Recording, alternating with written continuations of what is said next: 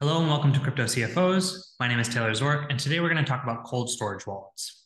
So I've alluded to this a little bit in previous course videos, but cold storage wallets are what I use most often because I feel like it's the best balance between convenience and security.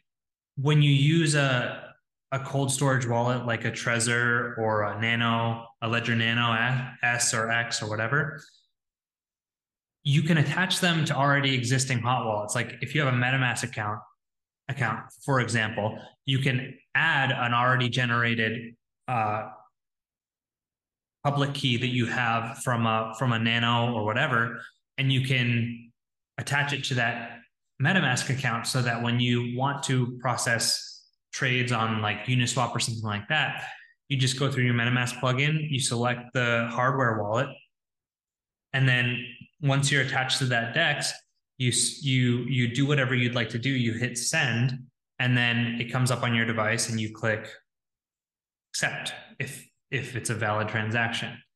Now, I'll get into more detail on how these function and how they keep your crypto safe. But for me, I'm mostly doing my crypto related activity on my desktop, so it's not a huge convenience drain on me.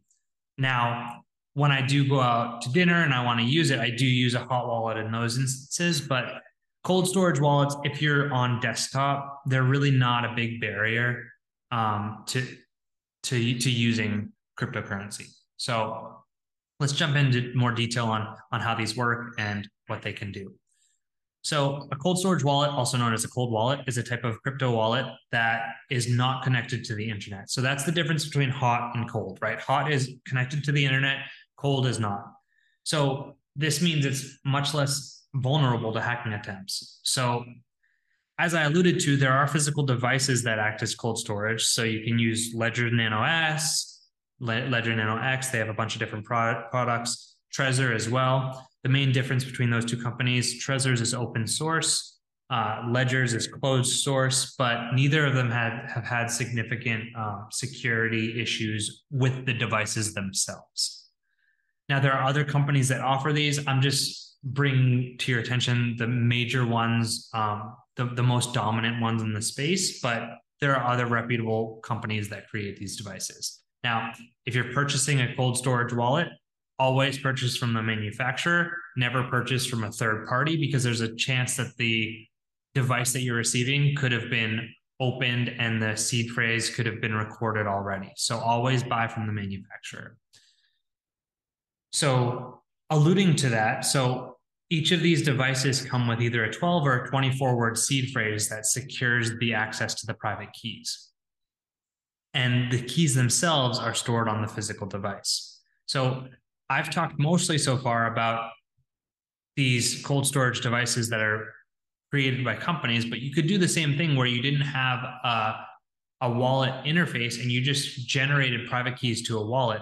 You could store those private keys offline on a piece of paper or on a USB drive and when it's not connected to your computer, it's now in cold storage. So as long as you don't have a plugin or a browser plugin that's connected to the internet, this would still be considered a cold storage wallet. It's a bit more analog doing it that way, and it's nice to have the convenience of an actual physical device, but these are all options for the same sort of outcome of security. Now, the main security advantage, as I started to talk about before, is that you have a 12, 20 to 24 word seed phrase that secures your private keys, and no one can access your funds unless they have that, or they have the physical device and the device's passcode. So they only have 3 attempts on the ledger. I'm not sure what the attempt number is on Trezor, but I think it's similar, to guess your 6 to 8 digit passcode.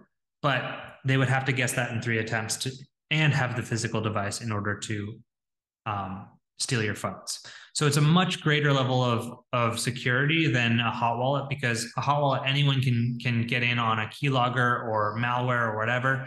And if they gain access to your laptop, your system or whatever, they can then access your hot wallet.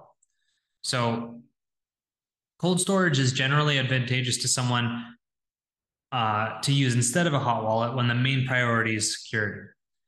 So cold storage wallets, as we've alluded to, are not connected to the internet, making them much less susceptible to cyber attacks. And it makes them ideal for storing larger amounts of crypto that you're not moving all the time. Now, the trade-off between convenience and security is still there. So if you are going around and paying vendors, like we talked about with the hot wallets are much better because you can just, open them up, unlock your device, and pay the vendor.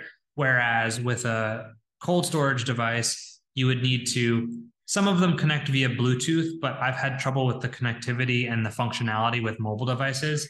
But there is another barrier to using your funds. So generally, these are kind of like, I would say that cold storage is where that is a minimal for enterprise use. You definitely want to, if you're using these in a business function, you definitely want to have them secured via cold storage, because you're not going to be walking around and making payments like that. If you are, maybe you have a separate hot wallet that has much less funds in it. But in general, you almost always want to see, at least at a bare minimum, a cold storage wallet in an enterprise environment. See you next time. Take care. Bye.